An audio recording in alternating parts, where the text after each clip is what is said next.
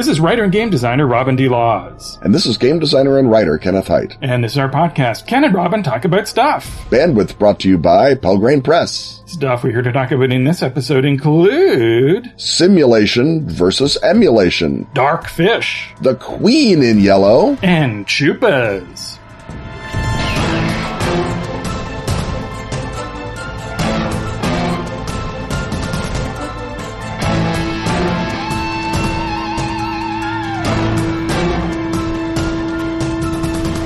Hey, Robin, what's better than dinosaurs? I don't think there is anything better than dinosaurs. How about dinosaurs plus 5e? Sold! Well, get ready, because the 5e prehistoric campaign setting, Plangea, is on Kickstarter now from Atlas Games. Wait, didn't they make Nyambi and Northern Crown too? Yes, for 3rd edition, plus Penumbra, so you know it's going to be excellent. Tell me more. Plangea is the prehistoric fantasy campaign setting for 5e, offering endless adventures in a vast, brutal world. Discover a world of raw action, primordial horror, and mystic awe. It has everything you love about 5e, but reimagined for a primal, prehistoric world. Plus dinosaurs. Live on Kickstarter until October 7th. Search for Plangea. That's plain as an airplane, then G-E-A.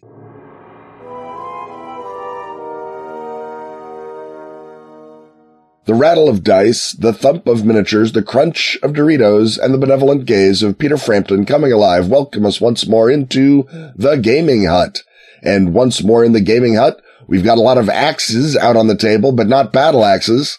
Not two-headed axes. Not axes to grind. Not axes to grind, but axes, as in the plural of axis. And our latest axis of games design is simulation versus emulation. And Robin, this is one that you have added to my tossed-off list, unless I miss my guess. Yes, exactly. So we've hit a turning point in this whatever part series, at which we are at part whatever, where I'm now going to throw in the things that I actually think about while I work on a game design.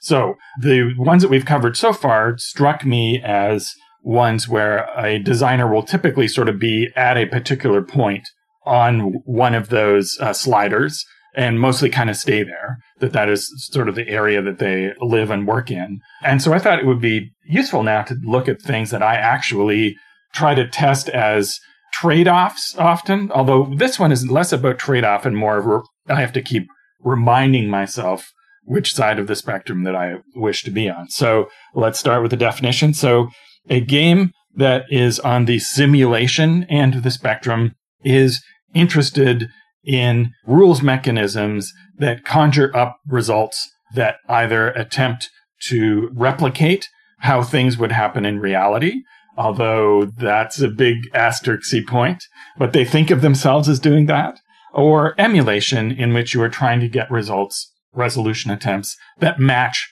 what would happen in a fictional environment. And my prime example of this is Feng Shui tried to be an emulative game and was sort of the first ones to overtly do this, although it was not the first one, certainly. The one that I think of as the key early emulative game is James Bond 007 by Chris Klug from Victory Games, in which we stopped thinking, well, how would this really work if you all went down into a dungeon and had these lanterns and this 10-foot pole to, well, how does it work in Bond movies? Or how does it work in Hong Kong action movies or investigative mysteries or whatever it is? And so that's a very different way of thinking, because people who create fiction are interested in verisimilitude, but they're not running a physics engine. They're not just figuring out what would happen in reality and describing it to you. So in first edition Feng Shui, there are areas where I thought of things as being emulative, but were really still simulative. And the great example of that is how bulletproof vests work. And so in first edition Feng Shui, a bulletproof vest protects you from bullets by reducing the amount of damage they do, basically. But in the new edition, in Feng Shui 2, they're a one-shot resurrection spell, because, of course, that's exactly how they work in action movies, where someone gets shot, you think they're dead, and then they get up and they rip open the shirt to reveal the slugs lodged in the bulletproof vest. And so those are quite different outcomes. And one is like, how do bulletproof vests actually work? And the other one is, how do they work in narrative? Now, I would suggest that this gets tricky because often sort of on a case-by-case basis within rule sets, there are some things that attempt to be more simulative than others. And that is partly because it's easy to fall into the trap of going, well, how does this work in real life? And how do I create a rule that comes up to that, even when that is not your intention? Of course, it's not a trap at all if that is your intention. Right. And so, when you're looking at whatever it is, how does pumping a shotgun work? How does running upstairs work? You have to keep, I think, as a designer, asking yourself, what am I really trying to make happen here? And not what reality am I trying to create, but what sort of reality do I want the players to think they're in? And the notion of a hybrid is obviously, it goes back to Dungeons and Dragons, because Dungeons and Dragons could not have been particularly simulative of magic because, sorry kids, magic isn't real, and real magic doesn't work the way Dungeons and Dragons magic does. So they were already attempting to emulate a sort of a mishmash of Jack Vance and Poul Anderson and Fritz Leiber for the magic system, and then bolted on to a relatively simulationist, fantasy miniatures game. And so you can have bits of your game that are more emulative, either because they're the part that is made up, or because they're the part that the game is really about, and then the simulationist is just what you fall back to. Because even in the most, loosey-goosey game, your character is just defined by one stat or something.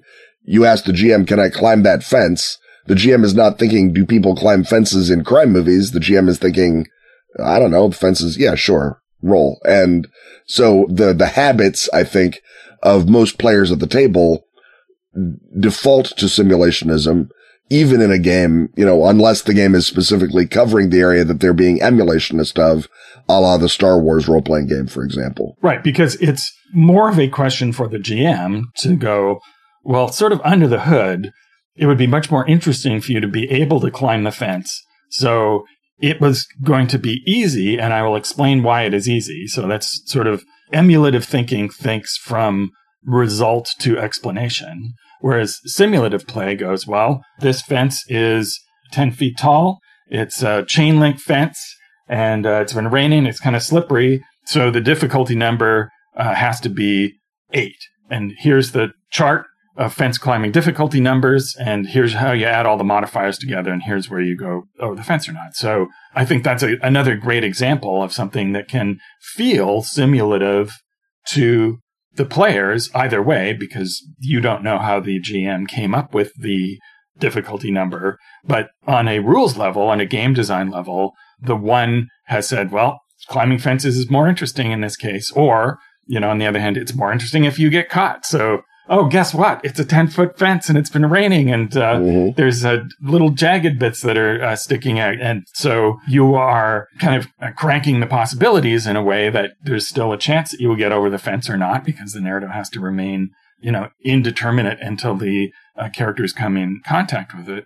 And sometimes you will have to remind players with a particularly simulative mindset that they're operating in an emulative world. So, if you have a player who goes, well, clearly they're going to have really high security at this installation, and they probably have about 20, 30 guards, and they have cameras everywhere.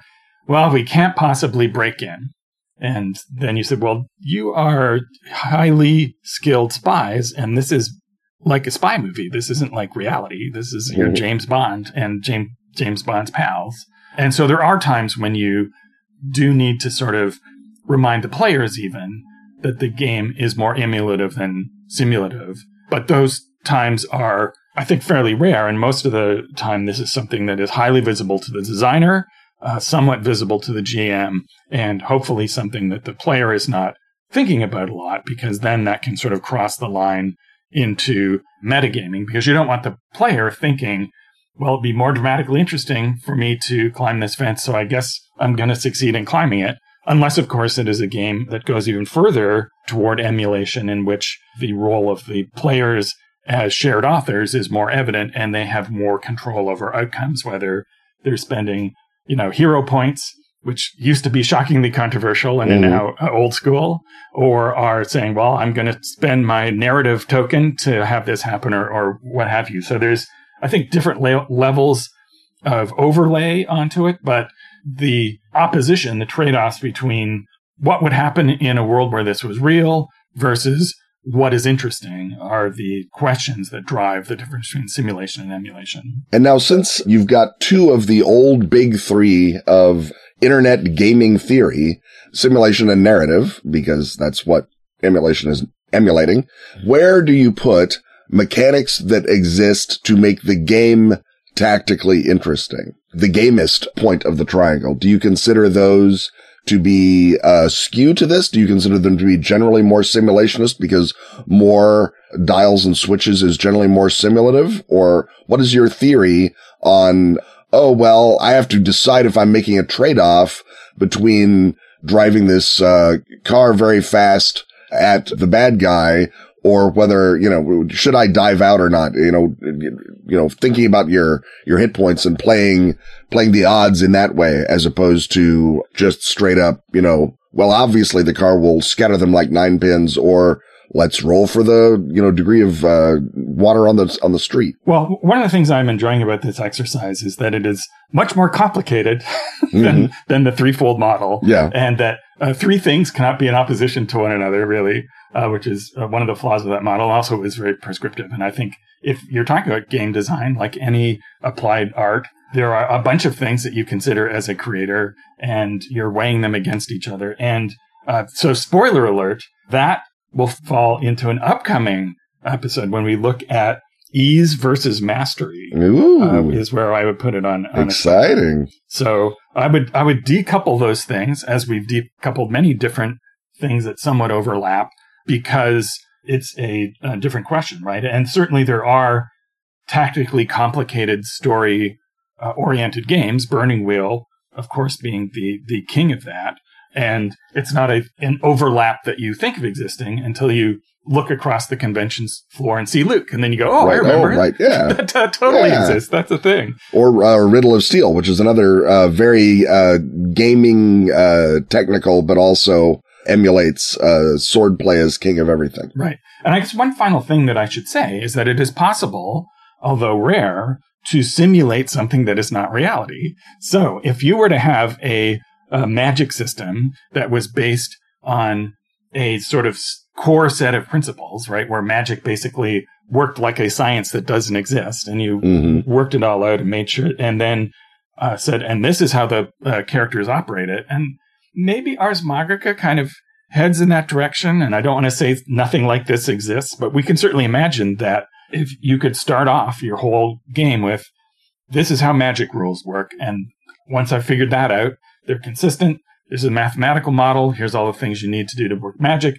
And from there, I'm going to figure out what the setting is, what world would result from this magic that exists. And the outcome of whenever you cast a spell isn't related to game balance issues. So I don't care that Fireball, costs not that much to do in this system. That just means that everybody will use Fireball all the time. Right. And that means will change there's going to be a lot of vitrified glass in the setting. Yes, exactly. And possibly, someone will have used this set of principles to develop, the easy counter to Fireball, which is why Fireball isn't used. You may have that sort of logic, but everything to do with magic is a simulation of something that doesn't exist. Yeah. But it requires that level of logic and appeals to this same sort of mind that likes a simulationist game. So you can envision a game where lots of other things work like that. Spaceships don't exist, but you can break out your old 50s, 60s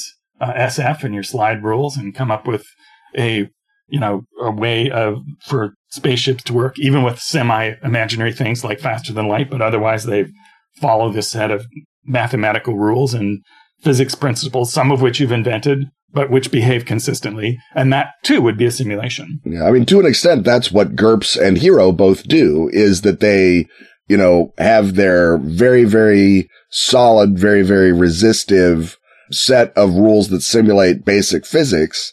And then they say, if there were Green Lantern rings, how would that work? If there were starships, how would that work?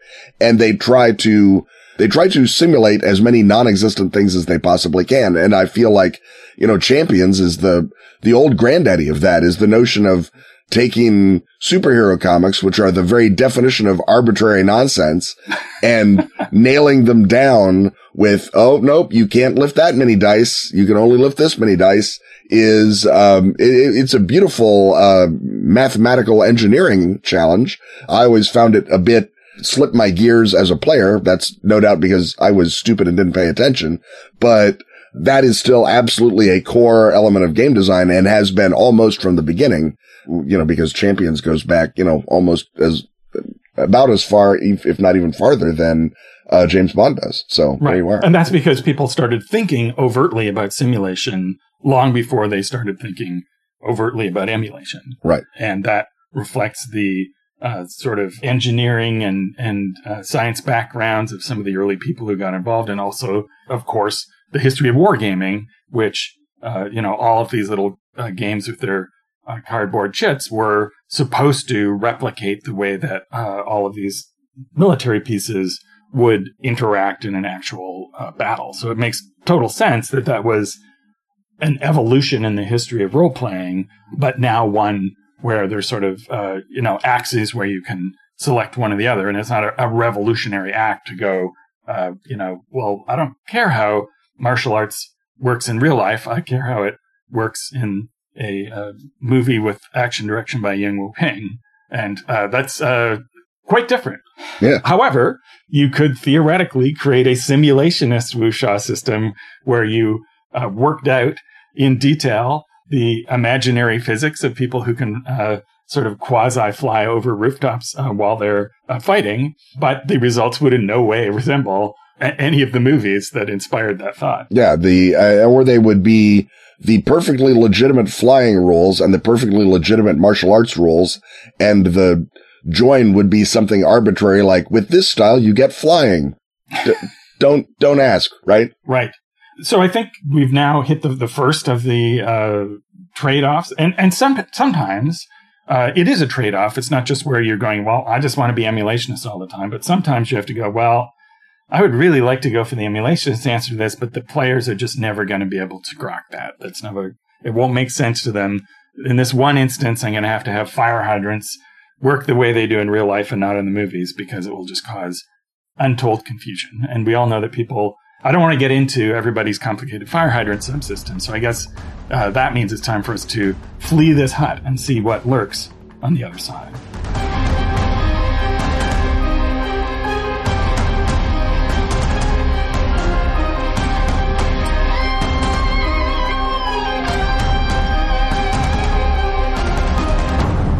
Dracula is not a novel. We know this. It's the after-action report of a failed British intelligence attempt to recruit a vampire. Yeah, we've been through all this. And the Dracula Dossier Director's Handbook has more secrets, more dangers, more mysteries. For players and directors to explore together. We did a year's worth of ads about it. But it doesn't have Varna. It doesn't have the Ring of Dracula either, or 13th Age style icons, or bibliomancy. Or a Hand of Glory, or Red Mercury, or hard-won advice and actual play reports. If only someone could gather up all that material that you and Gareth wrote after the fact. Someone has. You made Gar do it, didn't you? We've assembled. Gar has assembled. The cuttings from the dossier have been assembled into a 50-page PDF. Available free with a special offer from the Pelgrane store. Just buy a print copy of the Director's Handbook standalone. Or the Dracula Dossier Core Bundle, the Director's Handbook and Dracula Unredacted in print. Or the Dracula Dossier Starter Kit Bundle, the Night's Black Agent's Core Book, the Director's Handbook, and Dracula Unredacted in print. Get 25% off any of those print bundles, plus the PDF versions and the cuttings from the Dossier PDF, entirely free, with the code VAMP2021. And don't worry, original Kickstarter backers, the cuttings PDF will mystically appear in your Pelgrane store bookshelves without further expenditure. Do nothing, Kickstarter backers. All others use code VAMP2021 for plenty of savings and lots of cuttings.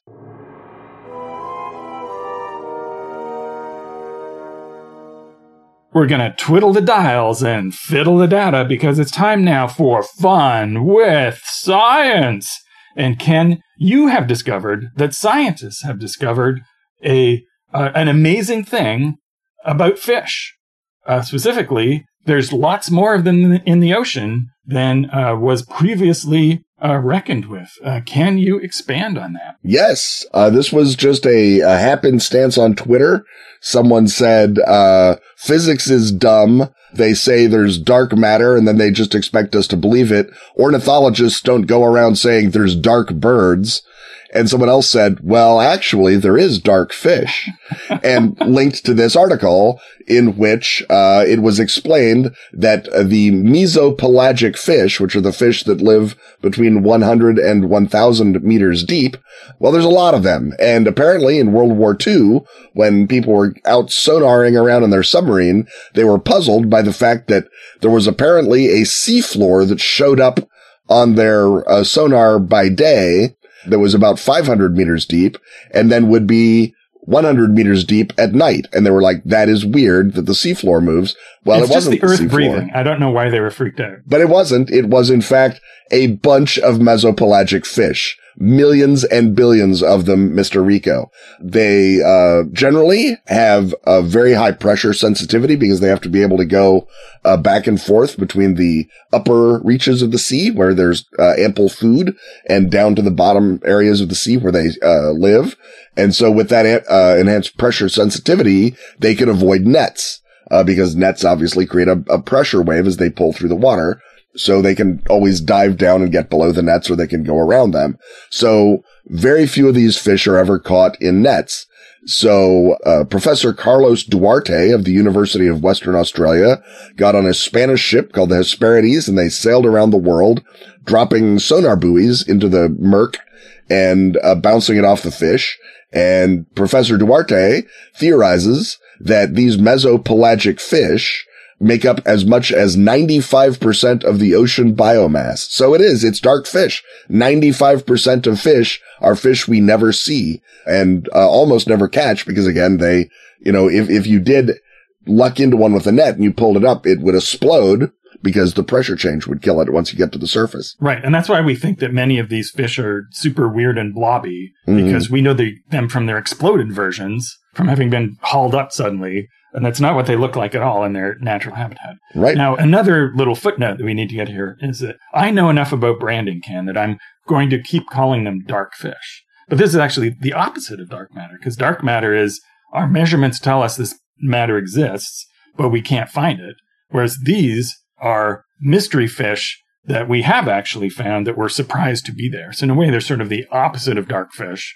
And now I'm going to go back to calling them dark fish. As well you should. Yes. So essentially, the headline here is that if you're just looking at biomass, anyway, the ocean is a lot healthier than people were worried about because there's all of these fish that are below our nets. And so the fish that we have overfished and are running out of are all of the tasty, delicious fish that were foolish enough to get near us. And there's all these other fish that we don't have access to, and they're going to be fine. Now, these fish, I'm sure, are still worried about ocean acidification, and climate change may affect them somewhat because they do, as you pointed out, come up to the surface periodically to feed and to hang out, chat, and so forth. So I guess the question now that we're reaching is, this is interesting, but how do we put it in a gaming context? Or, I guess rather I should say, of the 95% of ocean biomass, what percentage of that is Cthulhu and Dagon? Right. And I think we cannot, at this time, I don't think as respectable ichthyologists, we can speculate any closer than 12 to 18%. I would say it's irresponsible as to try and narrow that number down. But yes, I guess Cthulhu would technically be abyssopelagic, which is the two below mesopelagic, but Dagon and the other interstitial creatures probably do get up to the mesopelagic quite a bit, because we know, for example, that every now and again Dagon comes to the surface. So he must be banging around down there at the 1,000-meter depth level. And of course, what does he eat? Apparently he eats zillions of mesopelagic fish when he's not eating small towns on the coast of Chile somewhere, right? Right. And we also know that very large sea creatures eat very small sea creatures. So he very easily could be persisting on the mesopelagic equivalent of minnows. And the giant squids that everyone loves are mesopelagic creatures. They live in this stretch of the ocean. So there is Cthulhu's eidolons or castings or avatars or whatever you want to call it. All the little krakens that are out there are jambling around in the mesopelagic. So we can definitely envision a scenario in which you are accompanying or are a fictional version of the good Professor Carlos Duarte doing this depth analysis, and you see something really big and weird, and then what do you do about it? How else do we incorporate this into a scenario? Well, one of the things you can do, I think that there is I don't know if it's underloved because it's, maybe it's about right loved, but there used to be a genre of SF that was, we'll show them, we'll go live on the ocean bottom. And that it had sort of super submarines and it had atomic domes on the bottom of the sea. Right. It was sort of the nerd trope Jacques Cousteau. Exactly. Era. The sort of C-Lab type universe. And I feel like you could present a C-Lab. And of course there are, you don't have to have it be a boring old, we're just doing a bio-research C-Lab. This can be a C-Lab to fight underwater aliens like the Namos or to fight the deep ones. This could be a Delta Green project. There's lots of rumors of government projects building underwater facilities. So you could have a sort of a watch station of Delta Green that is down in this mesopelagic void.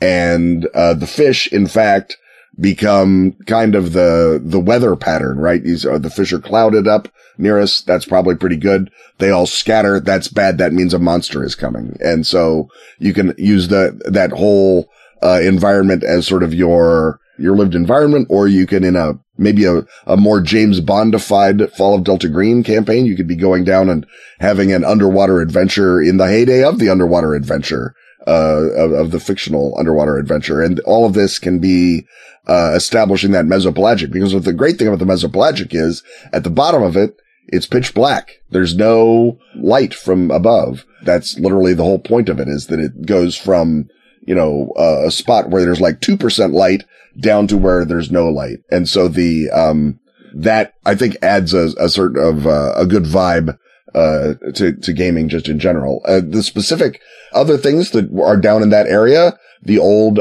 U.S. Navy's, sound surveillance system, SOSUS, floated around in the mesopelagic because there's an area in, the mesopelagic where sound travels the slowest due to salinity. And, because the temperature changes rapidly as you go farther down, obviously. So there's a sort of a sweet spot where you can send low frequency sound a great long ways. And, that is where we put the SOSUS buoys to find Soviet submarines. So you can have, monitoring the SOSUS buoys or some clump of undersea fish, of dark fish. They're providing chaff for your buoys. So maybe some, Soviet Aquaman has taught them to mask the buoys for their evil sub adventure, or again, Dagon has done it because Dagon. Right. And because this is our segment on science, of course, we have to bring the esoteric into it. The Hesperides are the guardians in Greek mythology of the magic apples. And like magic apples in many mythologies, you're not supposed to get a hold of them. So what is the forbidden fruit that is being discovered or concealed by this expedition? And I would suggest that perhaps these fish are not just mesopelagic, but pragmapelagic, that they span different realities and dimensions, and that various different alternate dimensions are connected by the world's oceans, and that the fish travel in between them. That reality means nothing to fish. There are these fissures in the deep trenches that allow you to travel from one dimension into another. Humans, of course, have not normally been able to get down that far because they'll be crushed, but you may have the first expedition to go down, and it's not a Hollow Earth story so much as into a submersible, down into a trench,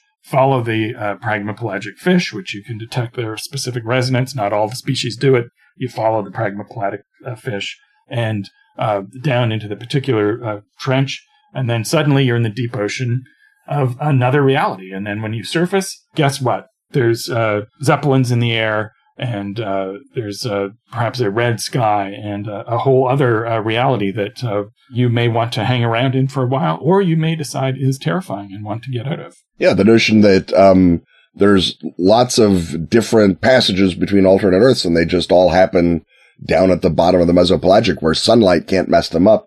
And that's where, the gill men from the Black Lagoon ecology can come into our world, or the deep ones, or the Atlanteans, or whoever, or, an evil Nazi super sub from the world where they won the war, can ping into our world. All manner of fun. And that can provide a interesting control parameter on your alternate Earths game is you're not able to just walk into a phone booth and come out in alternate Berlin. You've got to get into a experimental submarine, drop below 1,000 meters, and then figure out how to go through the channel and come up. So it's almost like navigation to an alternate world. And of course, in many of those alternate worlds, there's magic and all manner of horrible things. Right. And the myths of Atlantis and Mu and Lemuria are actually garbled descriptions of other civilizations that were able to breach the connections between realities and come briefly and invade our world. And maybe they found it horrible because the sky wasn't red and there were no zeppelins and people had coffee where they prefer tea, all those other things. Well, I guess speaking of shifting between realities, I think it's about time that we shifted through segments and see what waits us on the other side of this very beautiful hand-tooled commercial.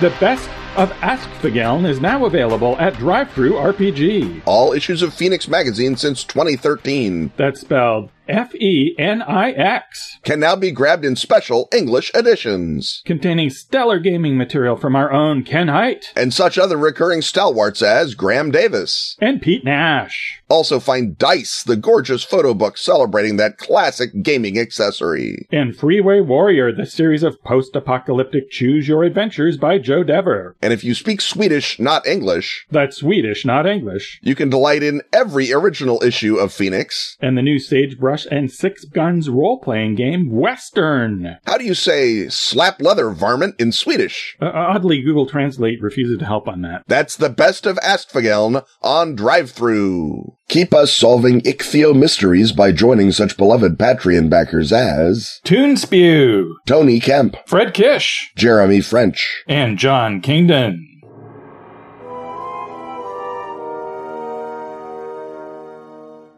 The clanking of chains, the fluttering of ghosts, the chittering of bats. Well, all of those things surround, indeed envelop, the Horror Hut. And today, beloved Patreon backer Toonspew has a question for the Horror Hut, and an opinion, and so many things. So let's invite Toonspew in, where we keep the knives and the disturbing dental drill, and get right to it.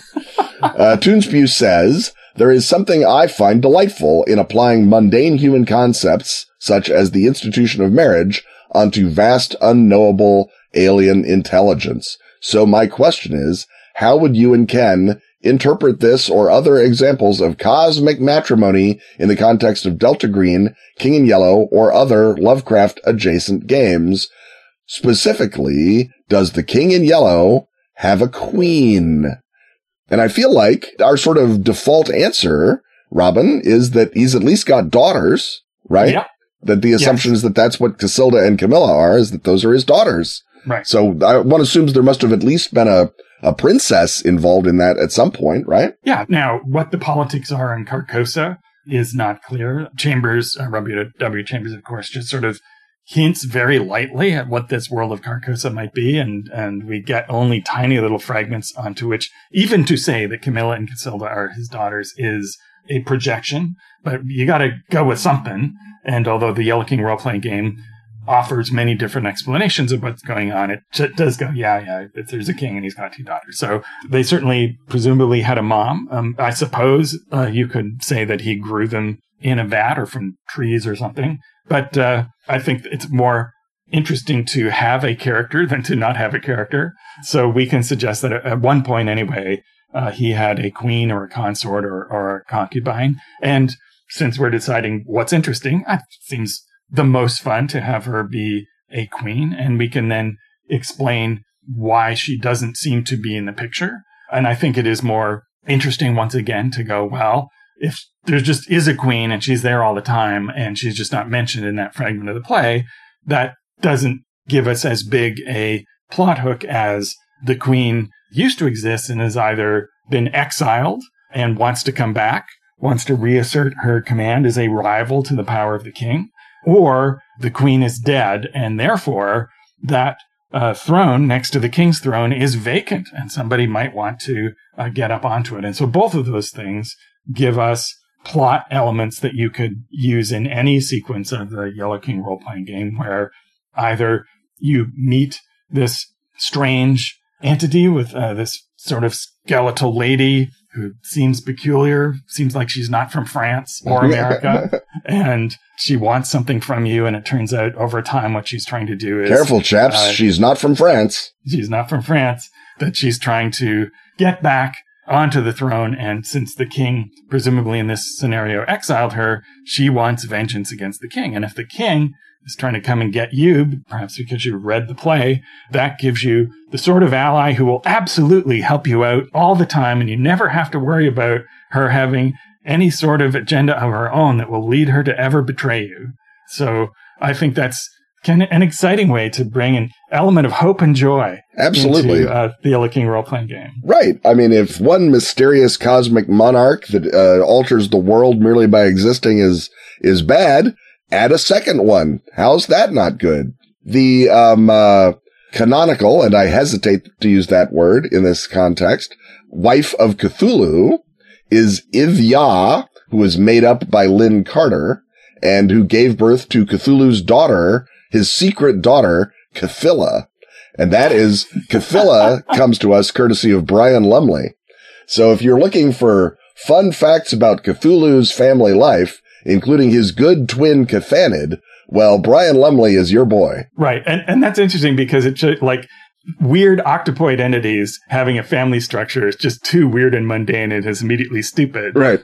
Whereas, these sort of humanoid aliens who have a royal family, that makes total sense. There would just be another one that we haven't heard of yet. Well, the thing about it is because the assumption via Chambers is that the King in Yellow, at the very least, puts on a human guise, right? That he is recognizable as a king. He wears a yellow cloak. Camilda and Casilla they're coded human their responses are human. They even respond have to be characters that can be portrayed on stage if the play is ever performed. They respond with human fear to the king. So accustomed by Chambers, and again, as you point out, in very, very few lines of writing, to think of them as basically gigantic human forms, sort of like Zeus, if you will. Maybe a little more cosmic, maybe considerably worse than Zeus, but still knowable in that way, even though unknowability is sort of their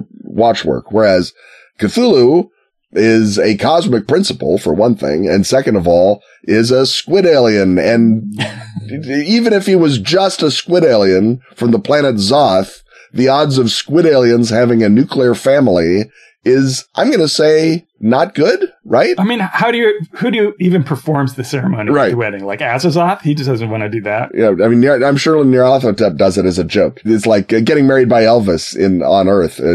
Getting married by Nyarlathotep is the big thing on Zoth. So taking the human and expanding it is terrifying, mostly because people are terrible. Taking the cosmic and anthropomorphizing it is generally kind of tame. And because that's literally the reason you anthropomorphize. You were scared of thunder, but now he's Thor. He's your buddy Thor. He drinks and he has a hammer and he's cool.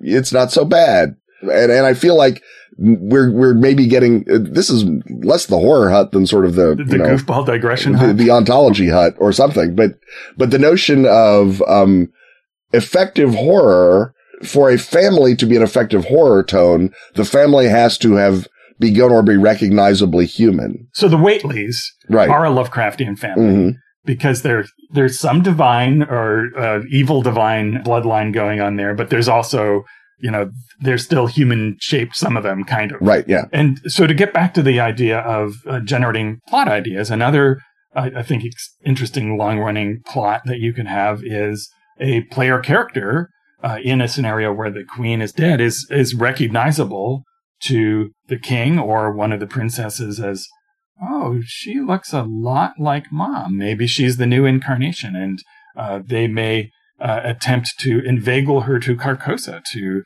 put on the mask and become one of them. And so your goal as the player characters is to make sure that the player character doesn't suffer that horrible take you out of play, create a new character shape sort of fate. And that could be the whole spine of an episode, or an entire series even. And of course, your typical player, it's not going to take very long going, well, what if I did?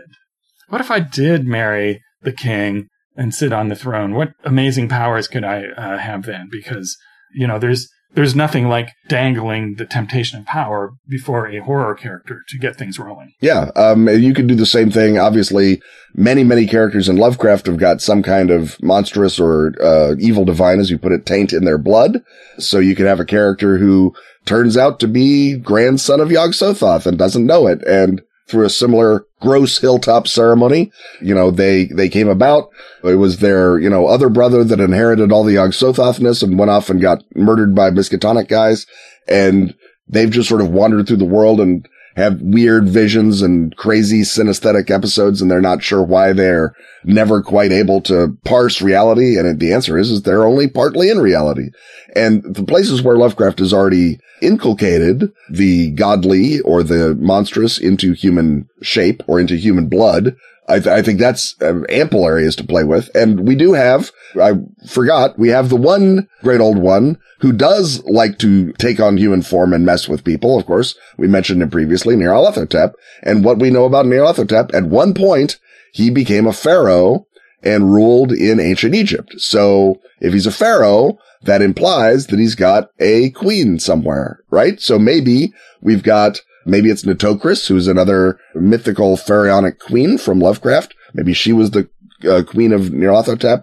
Maybe there's some other pharaonic queen that we can make up. Maybe she's Anck-su-namun from The Mummy. Maybe she's some other mummy lady that she could be Tira, the goddess of the seven stars from Bram Stoker's not quite as good novel. You can imagine a Mrs. Nyarlathotep, in some sense, who is showing up because the stars are right. And now it is, she comes, much like the woman clothed with the sun comes before the beast in Revelation. And in this case, the woman clothed with the sun is also terrible. She's not the church. She's something awful. And in this case, she would be the revived Lady Nyarlathotep, and trouble begins to ensue, and maybe she has to rebuild her own power because she knows that when her husband comes back in his full form, she will be blown away unless she takes precautions. So she's building a kind of a dark redoubt. And again, as you say, nothing can be more safe and helpful than to just trust yourself to Nyarlathotep's ex-wife for protection against the coming end times. No, I'm sure. And nor does she have any use for humans with a slightly higher than average knowledge of magic. She wouldn't need those for raw material of any kind. Yeah. She doesn't need people hanging around with her who are full of useful blood. Right. No. And any cult, whether it's in Trail of Cthulhu or Fall of Delta Green or in any era of Cthulhu play, any cult could be a recruiting center for the perfect bride of Cthulhu, because it isn't weird if it's, if Cthulhu marries a human, that's not weird at all. It's just disgusting. Yes. Or, even the groom of Shub-Niggurath. Right. Yeah. And so you could certainly have that be either the focus of a scenario where you are trying to rescue the person who's been singled out as having all of these qualities. Maybe she or he has left the cult, or maybe even the cultists have identified them and they're highly resistant to joining a cult. They got stuff to do. They're not interested in that. And then cult pursues them. That's, I think, a pulp plotline ripped from the very origins of the pulps.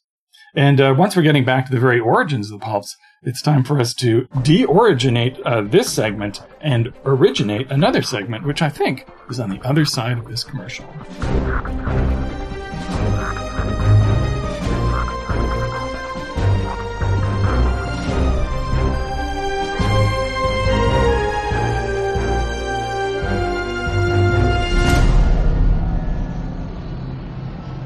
Fear is a fractal. And your world is a lie. A horror freed from an antique book reverberates through reality. Shaking things, reordering them, and making them run like wax. Doors open to endless Victorian hallways. Where threats stalk the shadows on clockwork limbs, cold metal seeking the warmth of blood and bone. But don't despair. There is hope.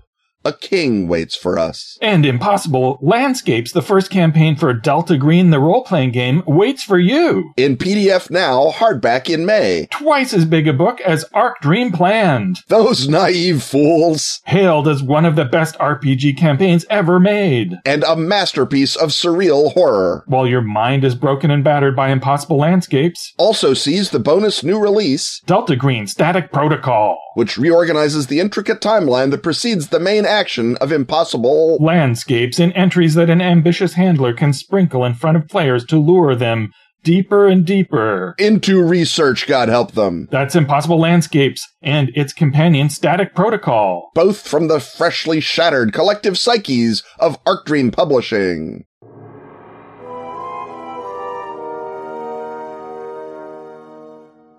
Oh, it's time once more to enter a shadowy hut, the most ill-defined of huts, the one where the paranormal meets the crackpot. We're not sure what hut it is until we look over in the corner, and there's the gray alien and the Nordic alien. They're sharing a kombucha. They're gossiping about the reptile aliens. We look out the window, there's the alien big cat screaming on the moor. And this time around, what he's screaming is, "Ken, tell us about chupas." Because, says the alien big cat, these are both vampires and UFOs. How come it took you 466 episodes to get to the chupas? Or as they're sometimes known, the Chupa Chupas. Well, alien big cat, if you would come in from the moors once in a while, maybe you'd hear about the chupas earlier. Yeah, and also the cat does not subscribe to the Patreon. Yeah, right. So he's got no privileged status, not like beloved you Patreon lack standing, backers. Alien big cat. Yeah, you're out of place in so many ways. The chupas, basically, they come from Brazil, or that's where they've been sighted. I mean, they might come from any number of places, but the sightings Perhaps an evil alien dimension would be my guess, but I'm getting ahead of myself. Or a secret Andean base built by Marconi in the 30s. Anyhow, the sightings mostly occur in northern Brazil, in the state of Pará, and in sort of the area around there. There's some sightings of the Venezuelan Amazon, but it's that sort of stretch of the northern Amazon Delta. The sightings began in the late 1960s. We have a sighting as early that I found as 1969. There have been probably other sightings before that. One broke out and became the first. And then there was a big flap of them in 1977 around the town of Colares. And that one was so big and so crazy, and so many people reported these chupas, or chupa chupas, that the Brazilian Air Force either launched or dedicated, and I'm not exactly sure, something called Operation Saucer. Now, Brazil had a UFO hunting working group in their Air Force from before 1977. And I don't know if Operation Saucer is the same as Operation Bolide, which is the name that I've found their working group as. So, with that said, Operation Saucer is 4 months of military responses to the sightings in Colares under a guy named Captain Oirangue Bolivar Suarez Nogueira de Holanda Lima.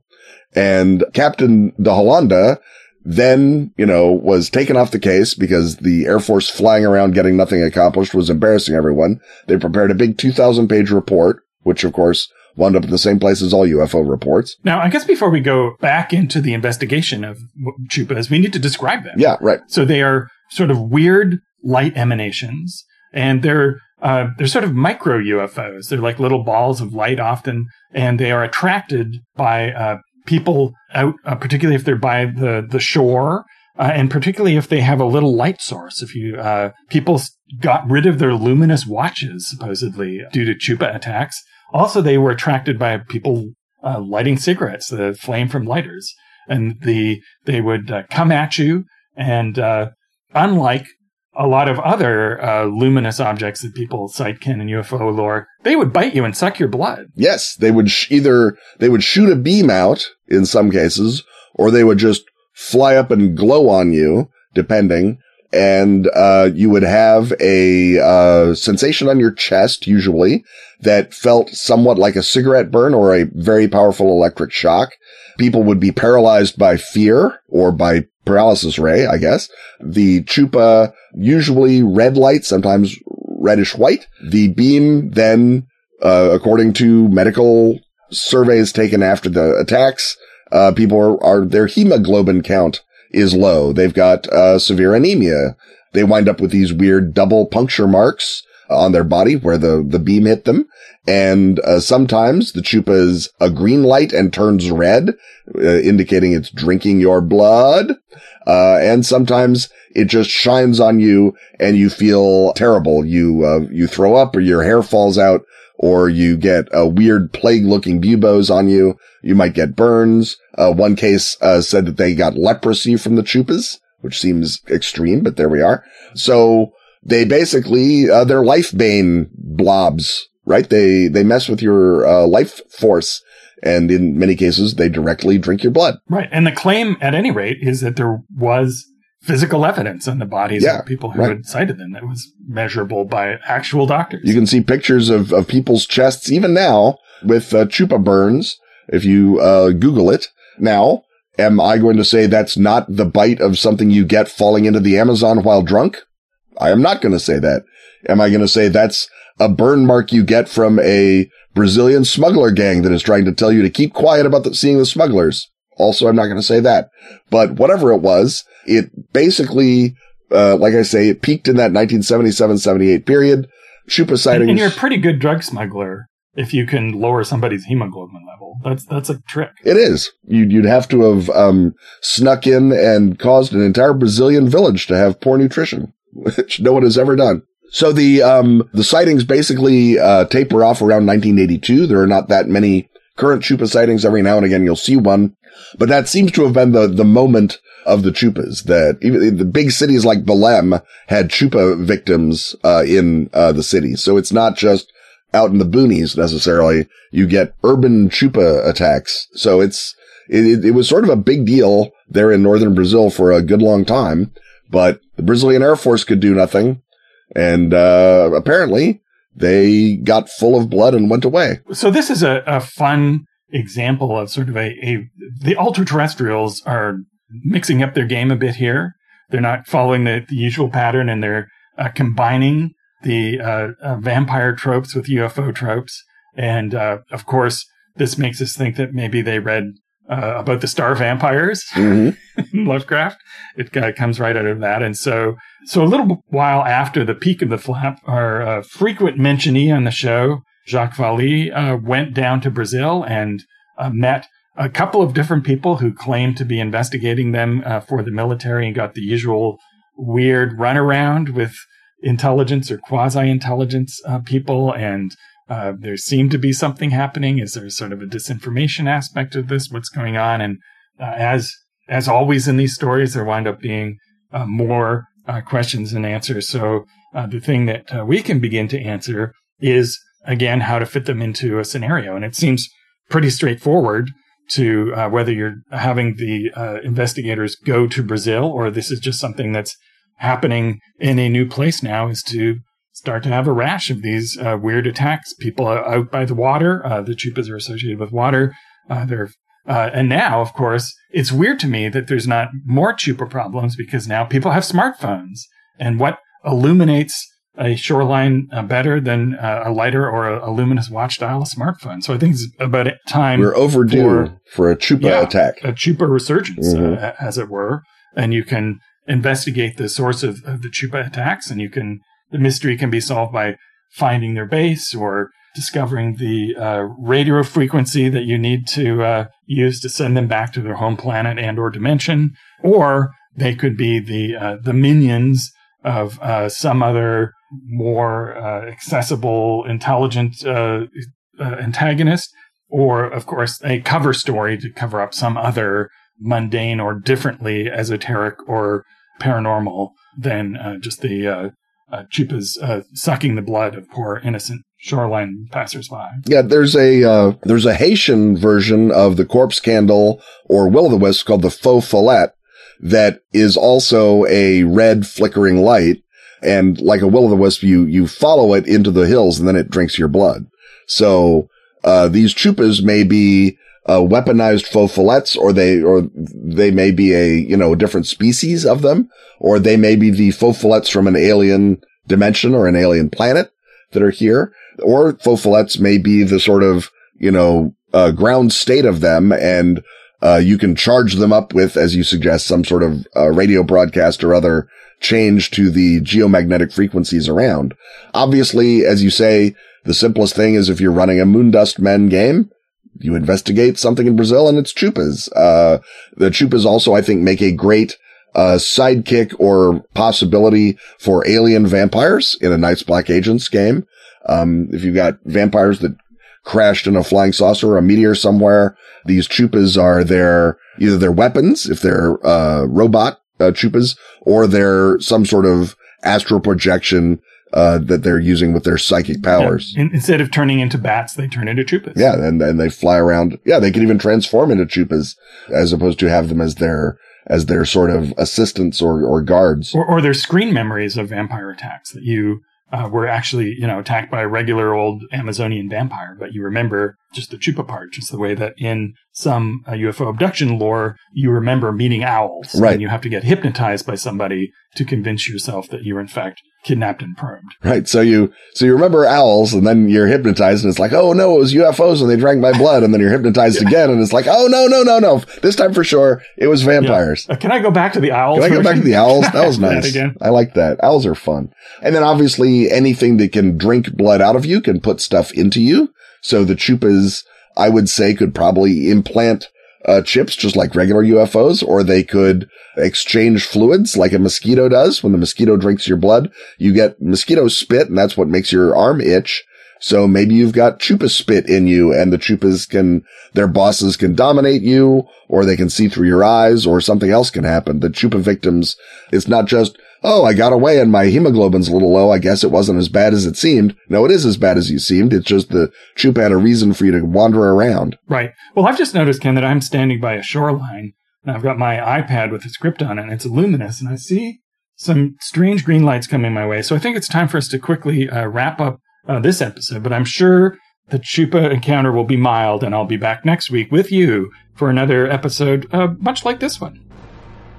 Stuff having once again been talked about, it's time to thank our sponsors. Atlas Games, Pelgrane Press, Askfageln, Arc Dream, Dark Tower, and Pro Fantasy Software. Music, as always, is by James Semple. Audio editing by Rob Borges. Get your priority question asking access by supporting our Patreon at patreon.com/Ken and Robin. Stop Chupas from burning up this podcast by throwing in with such illustrious backers as Yaj from Edinburgh, Darren Hennessy, Matt Farr, Oli Toivonen, and Thomas Vallejos. Wear this show or drink it from a mug with Ken and Robin merch at tpublic.com/user/KenRobin. Prepare for winter with our latest design, Cthulhu Canada. On Twitter, he's at Kenneth Hite. And he's at Robin D. Laws. See you next time when once again, we will talk about stuff.